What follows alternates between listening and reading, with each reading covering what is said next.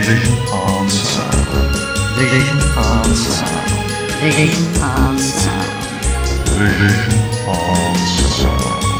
Vision on Sound.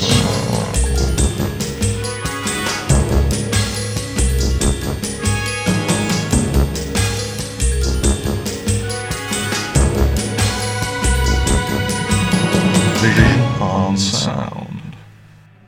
Welcome one and all to Vision on Sound here on Fab Radio International with me, Martin Holmes. Warren Cummings is back again this week, as we are both transported back to the mid-1960s to have a chat about the obscure science fiction adventure series Undermined, an 11-part ABC television series starring Jeremy Wilkin and Rosemary Nichols.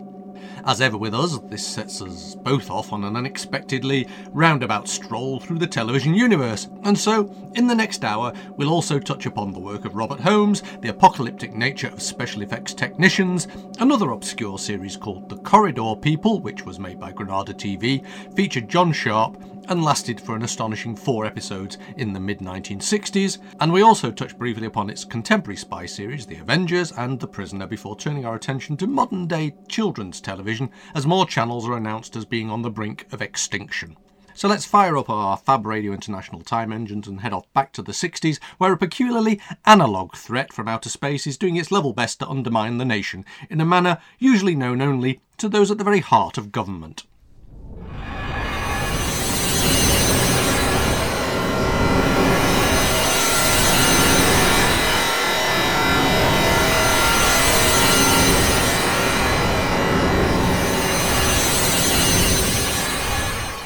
Hello, Warren. How are you doing?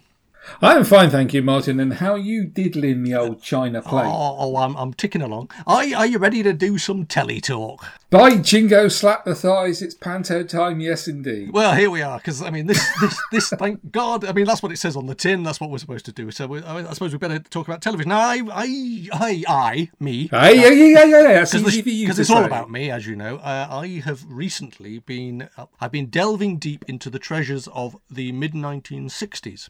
So my television watching recently has been very 1960s based, and one of the shows I picked up off the shelf was a delightful 11-part series from 1965 ITV, in fact ABC production, of a thing known as Undermined. Do you know anything about Undermined? I sat on the desk looking at me.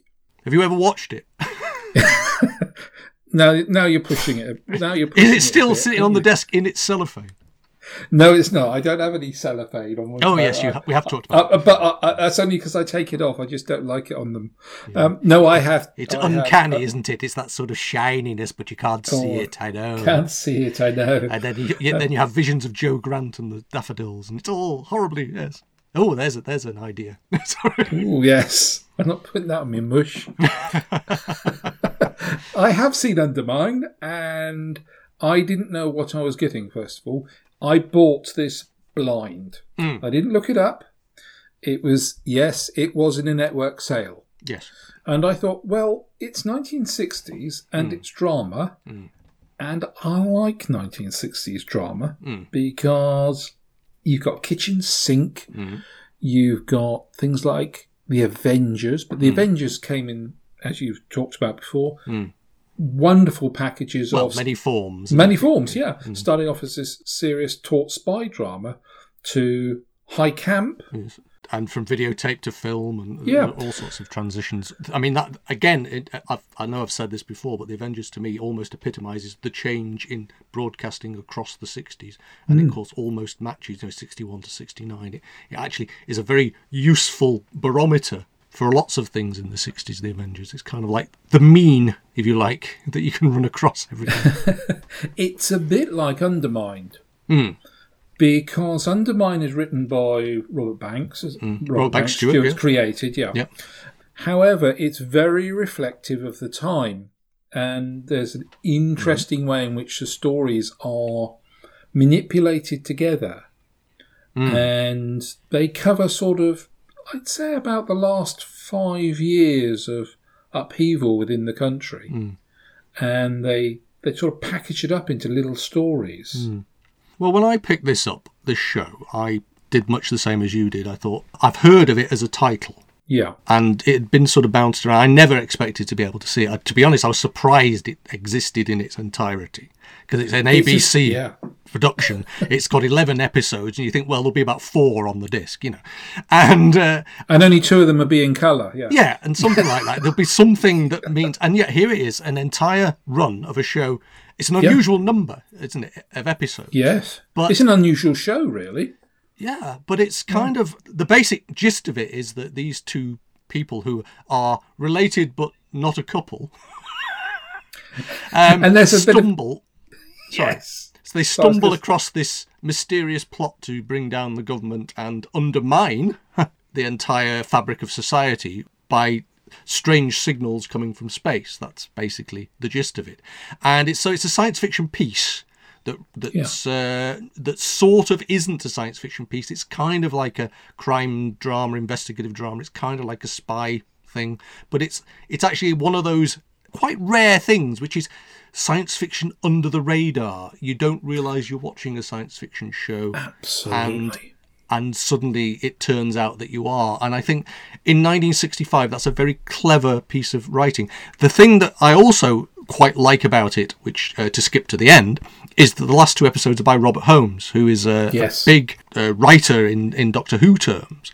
But this is before he ever wrote for Doctor Who. So it's kind of like nascent. It's a nascent science fiction thing in what you might see later. But equally, it's kind of fascinating, really, just to see a writer like him before they did the thing I know him most for. And his style jumps out. And he was trusted to finish it off. Yeah. You know, in a way, I felt very sorry for him to have to tie up everything at the end. Because there's a heck of a lot to tie up. There is. But there's the Robert Holmes' style of people are going around in 2s, aren't they? They're going around in pairs and they're interacting in pairs. There's a lot of that going on. You can see that being learned, can't you? That's the beauty of it. There's a kind of learning curve going on, because you can actually see, oh, that worked in that. Because the other thing that I picked up on was the method of the signal coming from space, and how that felt very Terror of the Autons to me, watching it. I always think it's interesting to watch, certainly the writers that you knew their later stuff, their early stuff. I mean, you see it with some of the Terrence Dicks and Malcolm Hook stuff on the Avengers. You sort of see bits of it turn up in later things as well. So it's quite nice to track those things, if you see what I'm getting at. Yeah, well, Bob Holmes is quite prolific during 1965, isn't he? Because he had a feature film come out called Invasion, which again is another pseudo-science fiction film, which is more overtly science fiction. This one caught me out. Undermind caught me out completely, because I didn't read... I like to do this because I like old telly. I will put it in the machine and I won't read the back, and I put it down. What appealed to me was it had Jeremy Wilkins in. Yeah, Jeremy Wilkins. The only thing I really knew him for was it Kelman in Revenge of the Cybermen? With his famously curled lip. Curled lip, yes. And also wearing a string vest in UFO. Those are the only things that I knew him for.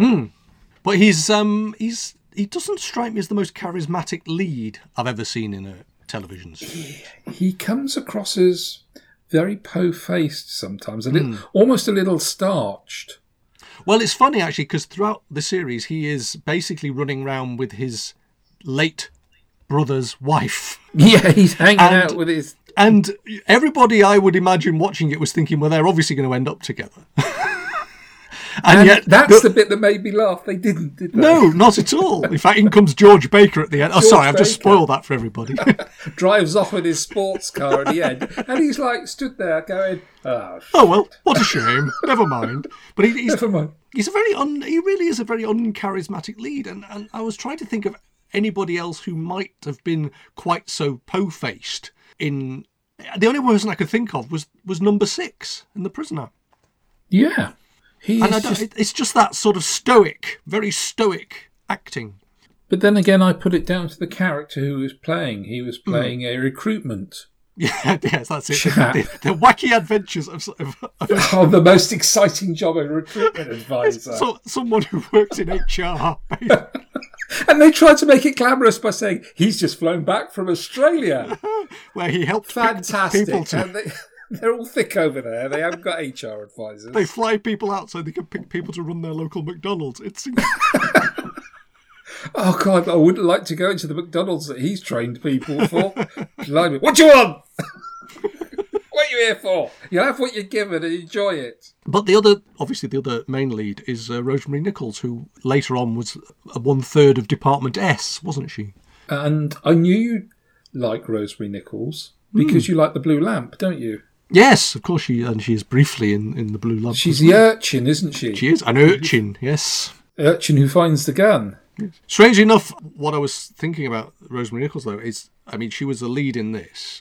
Presumably this is pretty much what got her the gig on Department S, you know. And she's a very glamorous woman but also, actually, they played up her, to a certain extent, they played up her not being stupid, which was quite unusual for the mid-60s in these kinds of parts. You know, again, I think at this point you've got the Avengers effect starting to creep into other shows. It feels like that. But then, so she was a lead, or at least a third lead in Department S and the second lead in this. And yet her career sort of evaporates. It sort of dwindled, didn't it? Into the 70s. Early 70s, and then it just peters out, doesn't it? It doesn't go any further. But yeah, I reckon it could have gone so much further than it did. It is amazing. I do think, actually, there's obviously some scripting problems, as there always are, because all of these scripts are written by men, aren't they? And it's an adventure series, and she's supposed to be the wilting violet and whatever. But tied to the railway track, yeah. But the other thing I like about this show is the episode endings are kind of enigmatic.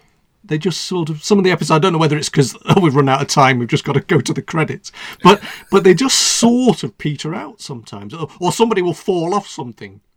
Because the other thing about it is, it's the Invaders, isn't it?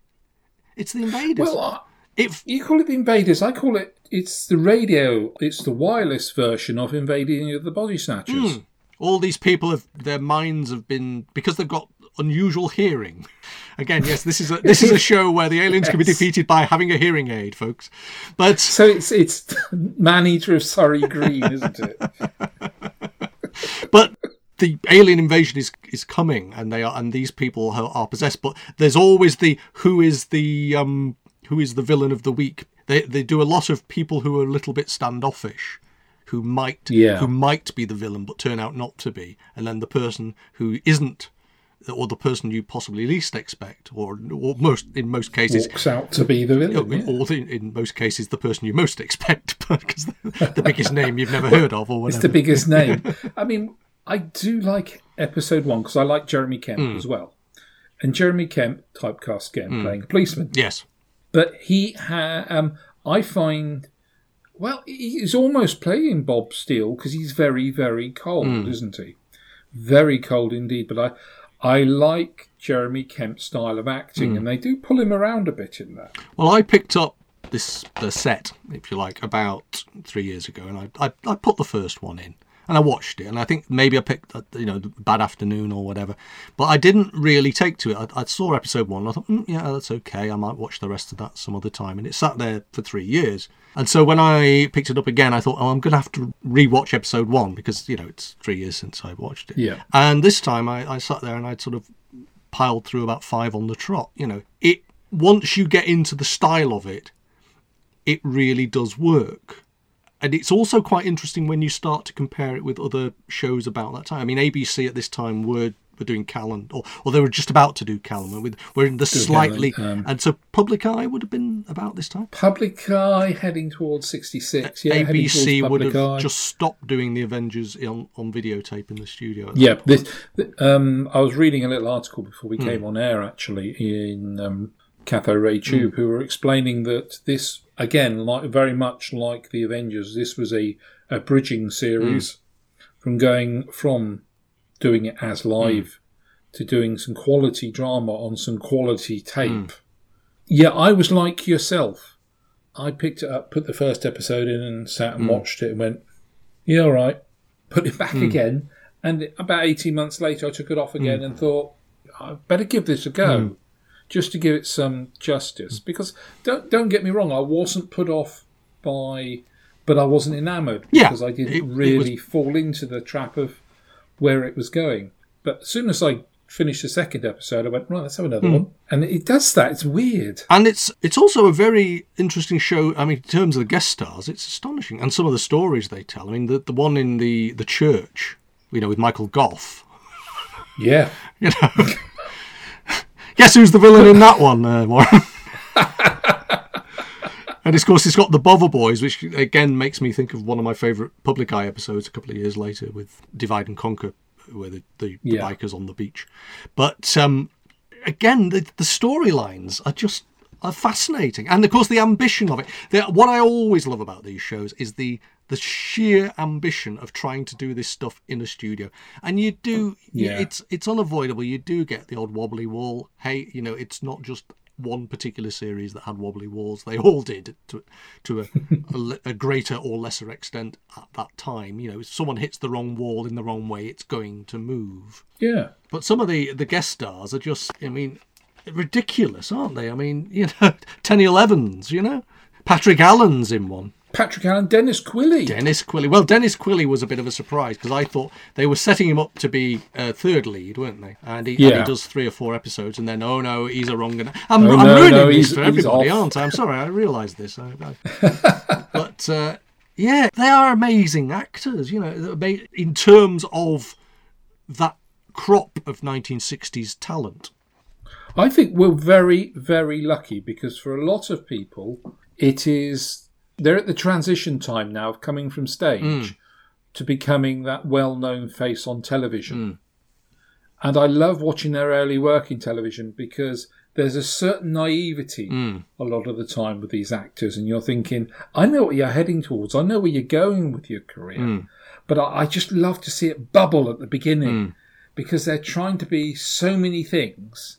And they're trying to be so flexible in what they're doing as well. John Barron. Yes. CJ. John Barron. CJ. He's forever going to be CJ. Well, I had the really weird smashing of worlds when I was watching this, because whilst I was watching this, I also recently watched or rewatched Whoops Apocalypse.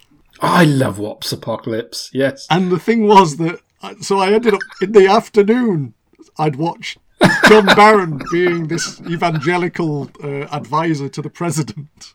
The good book for Fix Anything, Mr. President. And then in the evening I put on Undermined and it was like, oh, there's John Barron again. And it's that thing that you do, I don't know if maybe it's an age thing, where you go, oh, what have I seen him in recently? And I think, it was this afternoon. I often think that Whoops Apocalypse is far too close to reality at the moment in number 10. Oh, well, yes, there is that. But equally, John Barron never really played a lot of... Did he play good guys? I don't think he ever did, really. No. Did he? And so it was difficult for me not to go when he pulls off his Scooby-Doo mask and, it was John Barron all along. John Barron all along. He'd have got away with it too if it wasn't for those pesky... Earthlings. So that's one show that's completely ruined for all our listeners now.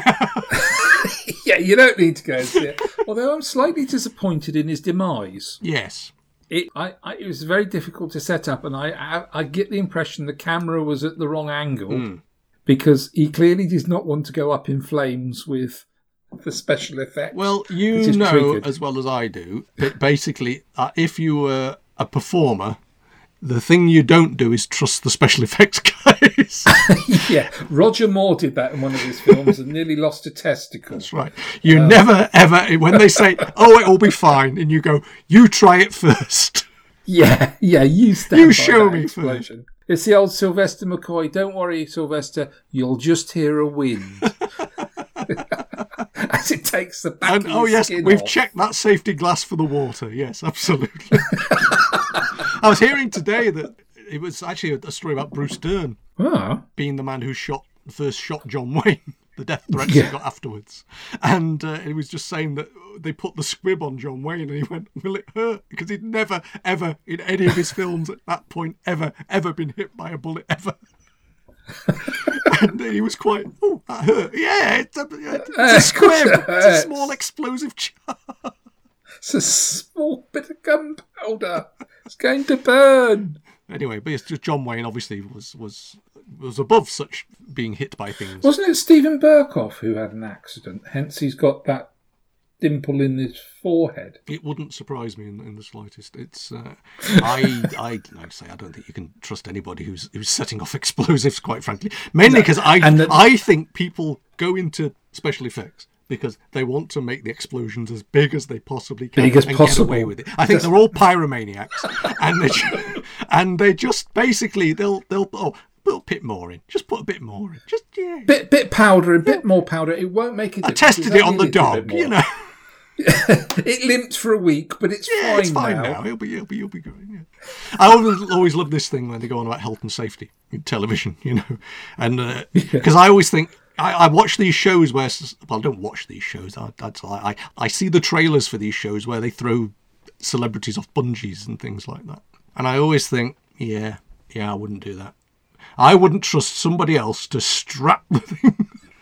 I don't care if they say, oh, but, you know, they've got all these safety people. You know, you think to yourself, yeah, you check it yourself, mate. You check it yourself. I had a friend who was in Wire in the Blood. Oh, right. In the first season of Wire in the Blood. But she was only in one episode, bless her. She was playing a vulnerable woman who ends up taking her own life and hanging herself. Oh, lovely. And she'd never been put up in one of those those brace things. Oh, they're terrifying. Yes. Yeah. Mm. And she said it was really... Because as soon as they put the rope round the back and put the brace on the back so it doesn't choke you, she said, I was absolutely petrified. Well, you're completely under the control of other people's competence, aren't you? And let's face it, I've not got a lot of faith in anybody else's competence at the best of times. So to actually have to... Especially if they've got your hands tied or anything, you've got no control over your own body anymore. I always think it must be similar for those people who, you know, were in the monster costumes on television, when they can't see and they're clamped into these chest plates or whatever. You know, you can't even go to the loo. You know, you have to rely on somebody giving you a leaning board. All these things. It must have been... Because I don't suppose they were massively well paid, any of them. Because they're not, you know, the face isn't on screen. No. I mean, Granuin was saying that when they put her up there, they were setting up and Robson Green would go past and he'd grab her ankle and swing her. Oh, hilarious. And everyone else thought that was hilarious. She bloody terrifying. And it was perfectly safe to do. She realised after a while that, actually this is perfectly safe. And then they said, OK, we're just going to leave it there for a moment. Let's take 15 minutes for tea. Right. Grab yourself a coffee. Yeah. And it's the old Dalek operators. What about us? Yeah. And she's like, what about us? Yeah. Where's me coffee? So Robson Green gets a long stick and ties a cup. And she said, these are the things that they do to you as an extra. And he lifted it up and said, drink that, love. I thought you said he was going to get treated like a piñata. Keep striking her until the sweets come out. Yes, sweets. So she's full of sweets. Yay. Oh, God, yes. Very bizarre. The things people go through for entertainment. And, it's the fear factor. It's taken totally out of your hands. What's going to happen? So, yes. So, no, John Barron survived. Yes. To live another day and to blow up the world sort of 15 years later. So. Hurrah! Oh, thank goodness for that. I thought it was going to have a bad ending. Do you think Undermind's work? I mean, obviously, I completely ruined it for everybody, but do you think it's a good series? I mean, do you feel structurally it works, or do you feel it's a bit hit and miss? Structurally, it does work, and some of the stuff I was alluding to earlier about the breakdown of society, but the breakdown of culture was one of the things. Well, I felt very much, I mean, watching those episodes, I did feel there was it felt actually quite resonant to certain things that are going on at the moment, didn't it? This very much sort of people manipulating things to undermine people, to sort of stress them, to make them worried about various sort of aspects of their lives, and all these external influences trying to bring down a country. And I felt it felt quite prescient at times. I mean, obviously there's lots of things in it that are complete nonsense, but that's... Well, one of the episodes where they had the two cool girls played by Beryl and Dorothy. And they were clearly the Keeler and Rhys Davies characters, weren't they? And then you have poor old Derek Francis playing the equivalent of Profumo. Yes, I can't say Profumo, yes. I can't say his name. Profumo. The blow-headed bloke. Yeah. Profumo. And you're thinking to yourself, oh, this is rather... Yes, but again, that's I think sometimes when we talk about television, we forget about the context. We have to sometimes realise that when they were writing science fiction, they were being allegorical, but they were using stuff from the real world. And I think if you don't know your history, it's not going to have the impact. Yeah, it's lost on people now because they don't know that. We've talked about this in previous shows about people who'd actually lived through the war and how that affected their performance in acting later on. And I think it's the same kind of thing. If you, as a viewer, don't understand what had been going on politically in the 60s, in the 5 years leading up to the show, you might not have got it. Because there's an interesting aspect of a lot of these shows. Callan does it, Public Eye does it to a certain extent, but there's a mistrust of the intellectual, and there's all these plots are going on in universities. People are very suspicious of students. They're very suspicious of intellectuals and academics. And again, to a certain extent, sort of the first few series of the Avengers is a bit like that as well, isn't it? Well, I think that's the establishment, isn't it? That's people trying to maintain the status quo, and there's this sense that these people are trying to undermine the establishment. And what the broadcasters do, or the writers do, is they try and weight it back towards that bias, if you like, when actually, most intellectuals and most academics are only really people who ask questions. And when you don't want to answer those questions, as again we find in politics at the moment, it's very easy to lash out and pretend that these people's opinion or their thought processes are somehow a threat, rather than to actually address the questions they are quite legitimately asking. One thing I'll ask you about, did you like the sort of foretelling of WikiLeaks? Because there's the... Well, like I said, it's very prescient in a lot of ways. Yeah, because there's the television transmissions, when the news are on, are interrupted, aren't they? And it's all the dirty facts, the transmissions telling you about the dirty facts about the companies and their directors and what they get up to. And it's a bit like WikiLeaks of the 1960s. And if that ever gets out, it will bring down the government. Absolutely. And we can't have that, even though maybe those things, if people knew about them, would deservedly bring down the government. What made me chuckle happily was the fact that everyone has a routine, so they sit down and they watch the news, and this is the only time they can reach people is by interrupting the news. Now, we just stick on the blimmin' internet and it's all there. Well, again, all for the taking, isn't it? I think that's a fascinating aspect of, again, how television has changed, isn't it? We don't really have that group experience anymore. I mean, nowadays, for decent enough ratings, you'd possibly get about, 3 million, which is about 5% of the population, which might be enough to bring down, that's 3 million people on the streets might be enough to bring down something or other. But I suspect, the Morecambe and Wise Christmas show might have got you a bigger army. Although most pay Peter Cushing now. I can't go on the streets. Why not? I want to see how this sketch finishes. What I wrote.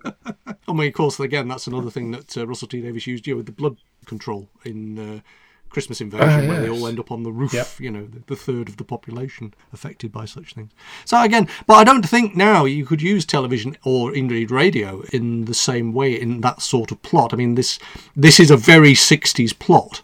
Wireless beams from outer space trying to bring down the country seems... It's an idea from those times. I mean, I imagine that the subtext is it's Russian satellites or whatever, but... It is, isn't it? It's very much a case of, this could be Reds Under the Bed type thing, couldn't it, really? It's still very 1950s, influenced by 1950s science fiction. Well, I felt there was a sort of, you almost felt there was a bit of a Nigel Neal plot going on there. You feel they could have done Quatermass and the Bakelite radio, it could have happened. I'm just amazed that they hadn't moved on from that in the 60s. I thought there were many more fears in the 60s because there was a lot of realizations coming around in the 60s, people opening their eyes more. Well, post the Cuban Missile Crisis. I mean, but again, the intellectual thing dates back also to the Aldermaston marches and everything like that, doesn't it? But I think what very much so. We forget sometimes is that the progress of technology has been very much a parabolic curve. It's not a straight line, so things didn't double. Like the 60s, the 50s and the 60s, the line's quite shallow at the bottom of the curve, and then it gets a bit steeper into the 70s, and really, it's only in the last, say, 20 years where the sort of escalation and growth of technological development has actually got to this ridiculously high speed now where, you buy your phone on a Thursday and it's out of date on the Friday. I have problems with my phones. I don't understand them. I'm getting old. Well, I don't understand them either, but I go and talk to people in pubs about that. My phone doesn't understand me. It won't take the coins in the top. I've got 2 buttons, they say, A and B. You're not pressing button B. Phone. This is it. You're not pressing button B quick enough. Oh, is that what it is? to get me shilling back. What exchange are we on? Oh, God, yes. Hello, operator, I'd like a trunk call. Excellent. Yeah. Gone are the days of carrying tuppence in your pockets. Talking of the 60s, actually, after I watched Undermined, I went to another show that I'd had on the shelf, and also had done the same thing with I'd watched the first episode and put it down and gone, what the actual? And that's a thing called The Corridor People. Have you ever seen The Corridor People? I'm scared to watch it. I've got it. I'm looking at it because I situate my desk directly opposite my many shelves that I've got here. As soon as you say it, and my eyes clamp onto something, and I'm looking at it, and I'm really scared. I've never watched it because I'm really scared, because your term was, in the last show I heard you mention it, it's batshit crazy. Yeah, and I'm not quite sure if I'm ready for too much. I'd only watched crazy. episode 1, so I've since I watched Undermined, I've watched the following 3 episodes. Now, one of the interesting things about The Corridor People is that it's only 4 episodes. It's either an unmitigated disaster and they pulled the plug as quick as they possibly could, or there was literally nothing else in the tank. It was just like this. That's surreal. This guy, Eddie Boyd, wrote it, and it's like he threw absolutely everything he'd ever known about anything into these 4 episodes of quite astonishingly weird television. Not necessarily good weird. That's the interesting thing. Yeah. It's very, very theatrical. There's a lot of breaking the fourth wall. There's a lot of quite bizarre performances. There's a double act in it. 2 policemen called, what are they, Bassett and the Hound? no, Blood and Hound. Blood and Hound. Yes, I can see them now up on the screen. But their performance is very peculiar. A lot of it is very stagey. Okay. And it feels like a stage play being enacted in front of your eyes as a stage play, but it's also trying to be realistic drama. There's a wonderful character in it who is a middle-aged lady with pearls around her neck, and she is also an assassin, but she unfortunately doesn't make it to the end of the series. And you kind of think that's the best character. You couldn't kill her off.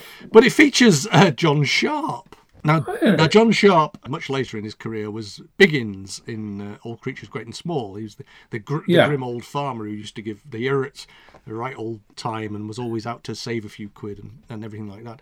But, Corridor People, I genuinely would say you have to see it. The sad thing is that there are 4 episodes. All, of course, are based around an idea of victimhood. So you get Victim as Bird Watcher. Now, that's the opening episode. Okay. And then Victim as Whitebait, which is a fish, as you may have noticed. And then the third one is Victim as Red, which, of course, might have, shall we say, certain communist undertones to the story. Right. And the last one is Victim as Black, which unfortunately does play quite heavily on certain race issues.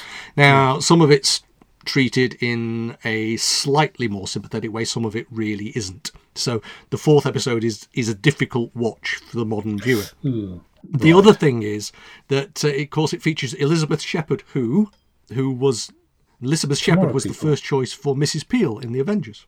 Oh, what did I say, Tomorrow People? How silly of me. Give me a slap. It's all right. No, she may well have been in the Tomorrow People as well. But No. It's because The character's called Elizabeth, and my brain was just not functioning there. As I've heard this is quite a weird series, anything was entirely possible. I genuinely think if you just pull it off the shelf and watch it, you will sit there with your jaw hitting the ground going, what the actual...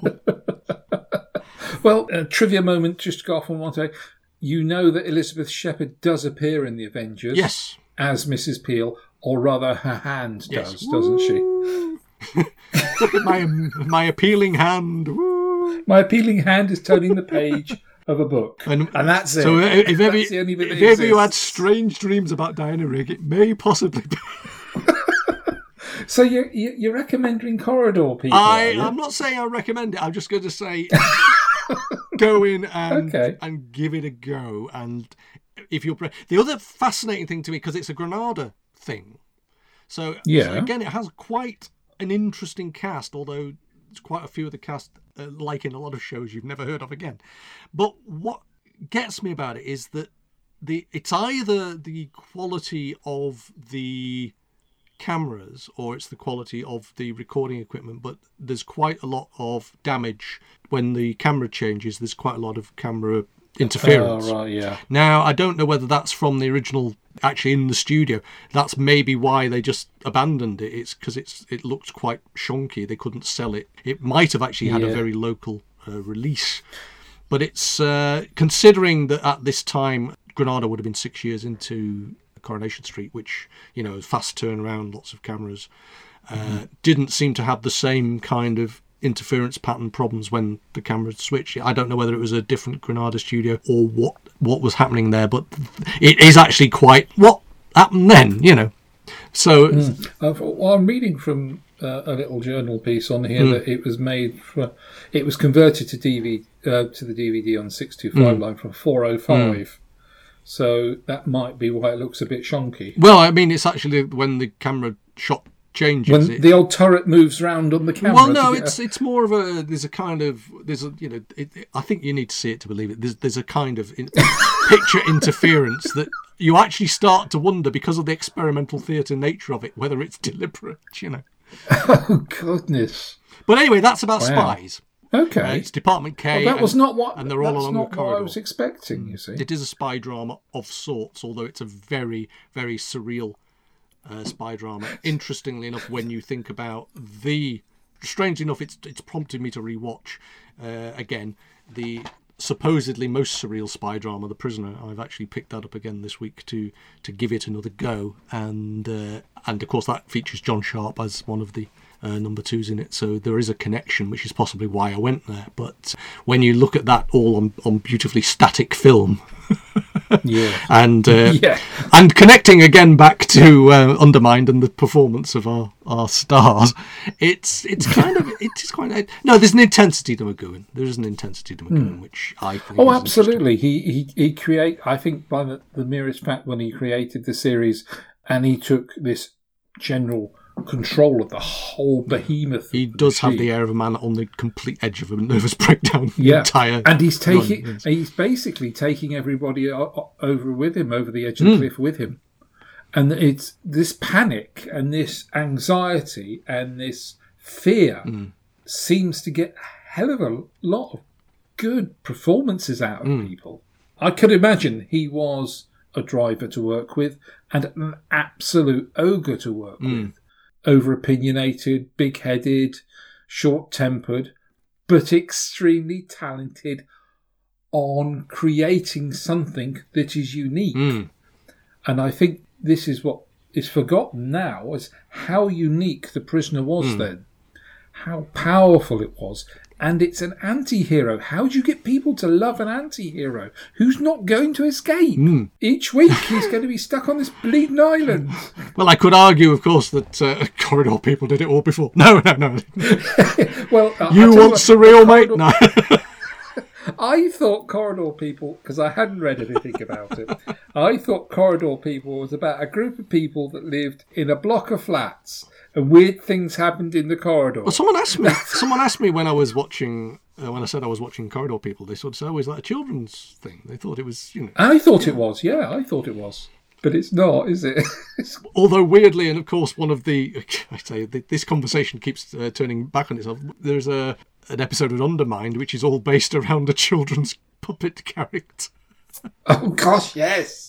So, everything's connected. You start to think sometimes that television in the 60s specifically, actually, the gloves were off a bit. The difference between children's television and adult television was quite limited. Families would watch together and obviously... Oh, yeah, there'd be watch with mother type things. But when you move outside of that to that group of children that are becoming teenagers into adulthood, that's where the periphery starts to blur a lot. Well, you've got 3 channels, and basically the family watches together around one set in the living room. And ultimately, there wasn't so much...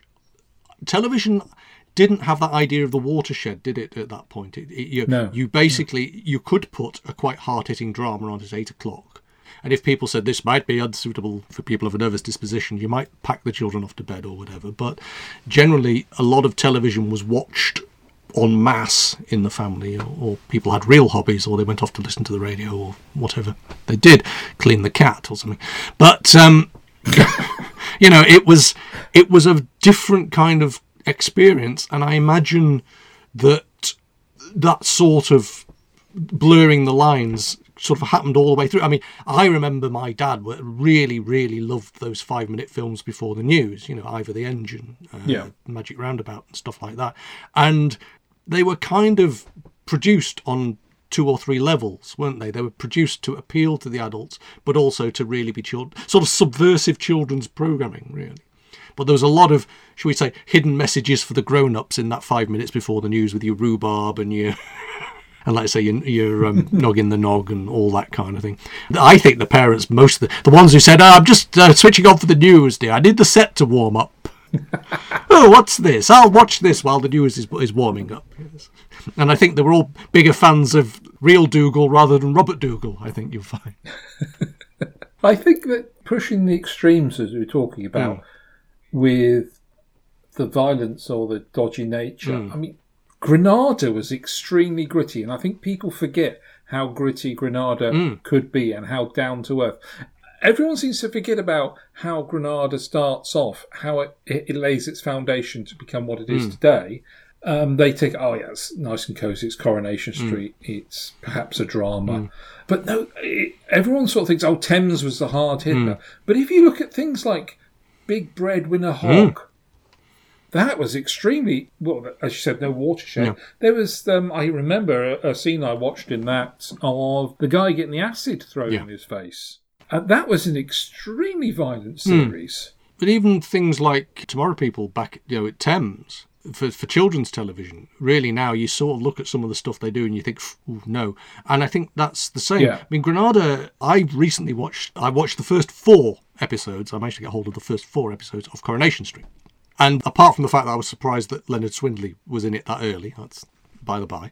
But again, it's 60s Coronation Street, certainly in that first year or first few months, it's astonishingly close to the kitchen sink dramas of the 50s, those Saturday night, Sunday morning thing. It's got the same kind of vibe. You've got poverty and lots of people scrimping around to get a shilling for the meter and you've been in my purse so you can go to the pub and all that stuff. It's a very hard-hitting, brutal, from the north, Granada, It's a very hard-hitting world, I feel. And I always feel that maybe the world in black and white always feels slightly more gritty. It can't help it. You don't sense the glamour. Even, say, early Avengers is gritty, and it only really when it goes on to film that it starts to get a little bit more fantastical. I mean, early Avengers Steed can be quite a hateful character to a certain extent. There's the one episode where they go on holiday together with Mrs. Gale. Well, he's an unrepentant cad, isn't he, really, sometimes? A manipulator. Yeah. He manipulates things, yes. And he's not that kind-hearted, whimsical chap with his metal bowler. He's quite a nasty assassin to a certain extent who will stop at nothing for British security. Well, he certainly manipulates Mrs. Gale's character quite a lot, and she calls him up on it on several occasions, although quite a few occasions, yes. Although actually never actually tips him over and throws him in a grave. Yes, knocking him unconscious. Yeah. Quick, go to the ads. He's not going to stop that now. Which I sit and I watch that, and that is one hell of a kick. That is one hell of a kick. But I was going to ask you, because obviously we touched briefly on children's programming. There has been a announcement recently about closing down. Is it CBBC or CBeebies? Which is CBeebies? CBeebies is going. That's the one that's going. I believe so. Yeah, okay. He says, because I'd heard something. But I hadn't gone into it because it's going with the BBC4 thing, isn't it? Yeah, BBC4 and CBBC, I think, is going, and also 4 Extra, the radio channel. That's it. Which, of course, are the only 3 I ever watch. But there we go. CBBC radio. Yeah, well, pretty much. Yeah. It's kind of that's what. Of the BBC's output these days, it's the channels I probably most hang around with. But BBC4 is my favourite channel. But I was really going to ask you, because, like I said, we talked about the 5 minutes before the news thing, but obviously there was, at that time in our lives, there was children's television one, from about 4 till about 5:30. Things like Blue Peter, Jack and Ori, Play School were all in that sort of hour and a half. Yeah. And all that got shifted over to these channels, these separate channels, when digital started to happen. Do you personally think that as a piece of cultural necessity, it will become necessary to put children's programming back on the main channel and kick Pointless to the curb or whatever's on BBC Two in that sort of hour and a half? There will have to be some dedicated children's broadcasting again. Or do you just think that sort of television's gone forever? I think that kind of television has gone forever, I'm afraid, because there are so many distractions now, the electronic kind. You don't think there's a necessity for that sort of collective? I think, unfortunately, our market now with Freeview and Sky and other companies are available. It's the fact that you have Nickelodeon, you have all the other ones, Catch Up, and all the other children's channels that are all showing fast-moving, colourful cartoons. I think the days of what we would class as our childhood programmes are gone. Yes, when we had the Clangers come back, it's such a wonderful revival, but it wasn't the same. No. And it couldn't be. Well, it couldn't be the same anyway for you because you're 40 years older. I mean, it's a different experience anyway, isn't it? I don't know. I can still curl up on the sofa with my blanket, sucking my thumb and watching the... No, actually, no, you're quite right. Sorry, I was miles away. Well, no, I just think that, something, for example, like Blue Peter, or its equivalent Magpie that was on the other side, although was it an equivalent? Yeah, I think its days were always going to be numbered once it was taken off of mainstream television. Yes. And it is a slow shutdown, because if they'd have taken it off of mainstream television, there would have been, you can't do this is traditional. But if you hide it away on another channel and slowly but surely whittle it down, and then you go, well, CBBC, we're going to close that down. Well, Paul would tell you that's the neighbours argument as well, wouldn't he? I mean, that's take it off the main channel, put it on another channel, and then move it around the schedules, and boom, next thing you know, we can quietly get rid of it. Although I don't think they're going quietly, but there we go. But something like Blue Peter with its tradition and stuff, again, shared heritage and all that. But there is still, the plan is for these channels to still be available online. So they're not going completely. But, they tried that with BBC Three and bought it back, didn't they? So it feels an unusual move, shall we say. I think BBC Three started to become popular. Didn't we have Gavin and Stacey on BBC Three? Is that a BBC Three? I'm not a Gavin and Stacey stuff that fan, hops. I think back in the day, Torchwood started off on 3, didn't it? And hopped up the channels, and there are other shows that have done that. But it's a very good place for trying stuff out. But it's the next generation of alternative comedy was coming. But for me, BBC Four has become the channel that they actually... Linear broadcasting basically seems to be doomed in that sense. But it's become the channel where they show the old stuff. So that's why I want the old stuff or the Swedish anything stuff. Anything that informs, educates and develops, they want to remove. It gives it that impression. That sounds like grumpy old man syndrome. It's not, because we all like our documentaries in certain ways, and I like my documentaries in BBC Four ways.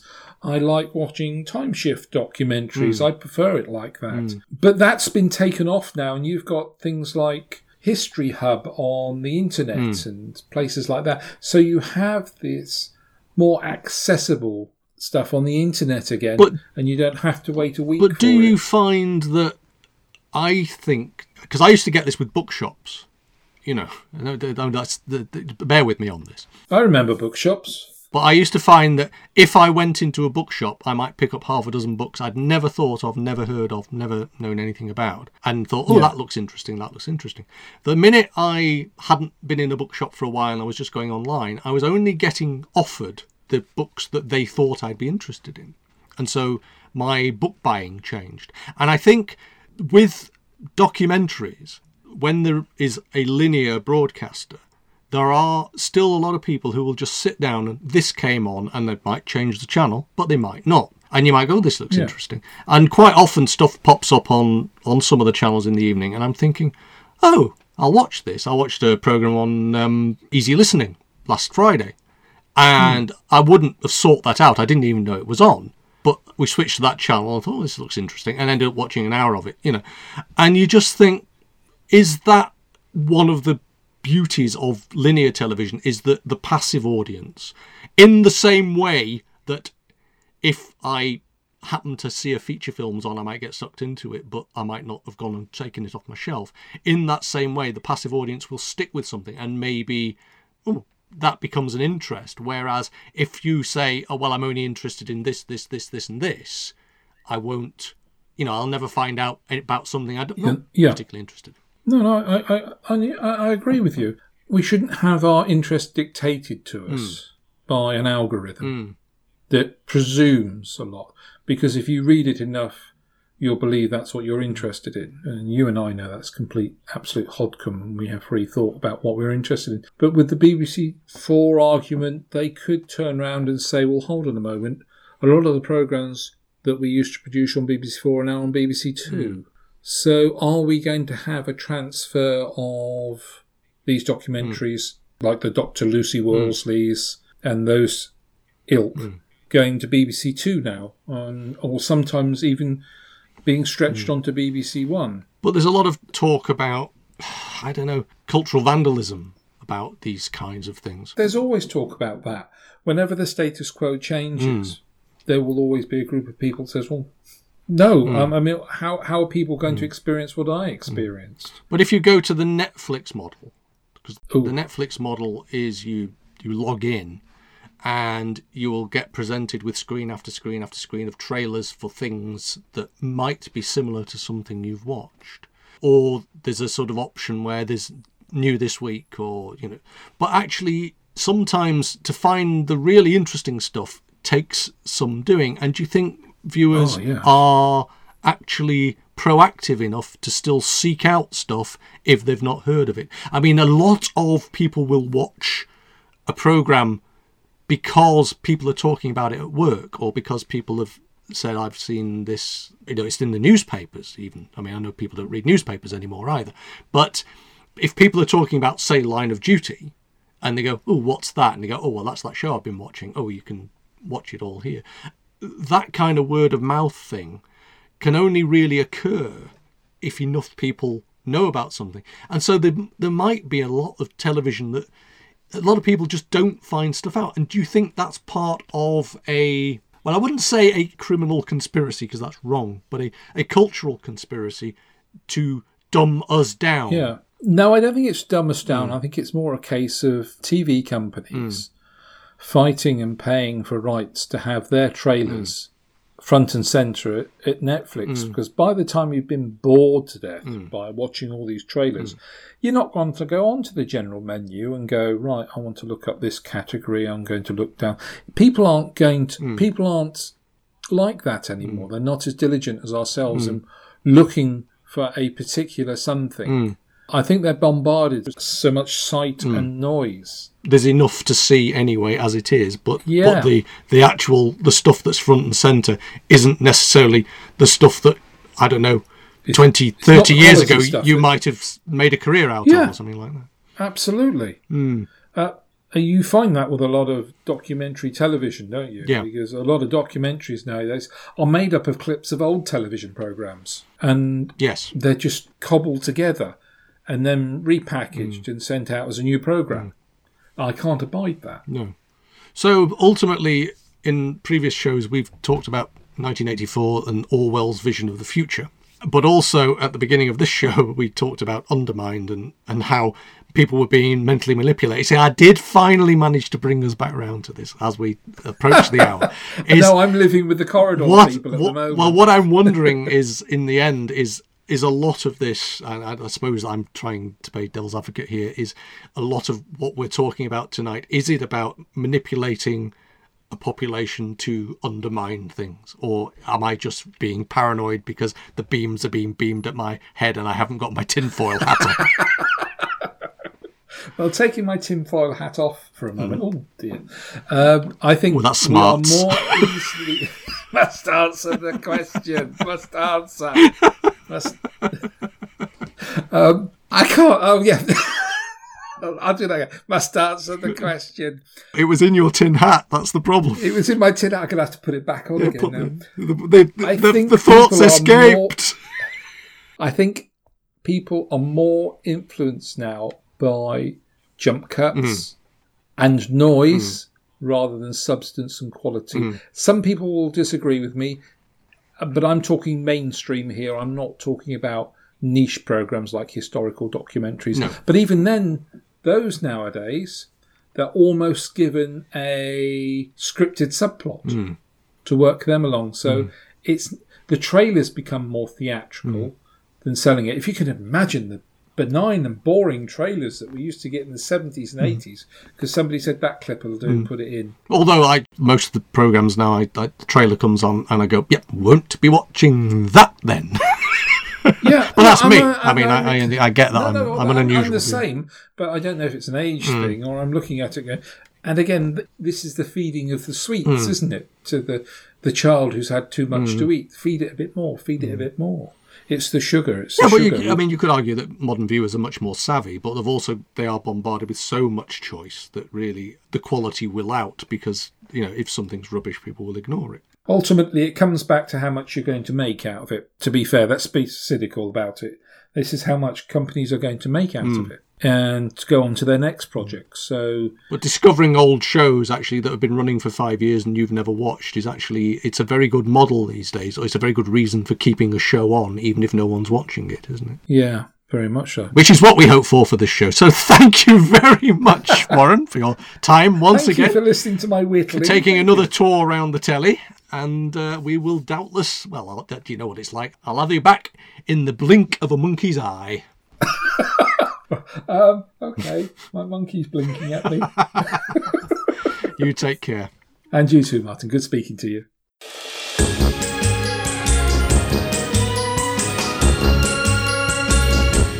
Many thanks to Warren Cummings for once again joining me to dig into some of the lesser-known corners of 1960s television. I do hope he enjoys The Corridor People, although I worry that it might just be slightly too close to home for him. Warren will be back with us again fairly soon, and in the meantime you can always find him presenting the Cinematic Sausage podcast. And so, that's just about it for yet another Vision on Sound. Thanks once again to everyone at Fab Radio International for all that they do to keep us away from our alien controllers, and naturally, thanks to all of you for listening. As ever, I have been Martin, and this has been Vision on Sound. Goodbye for now, and take care.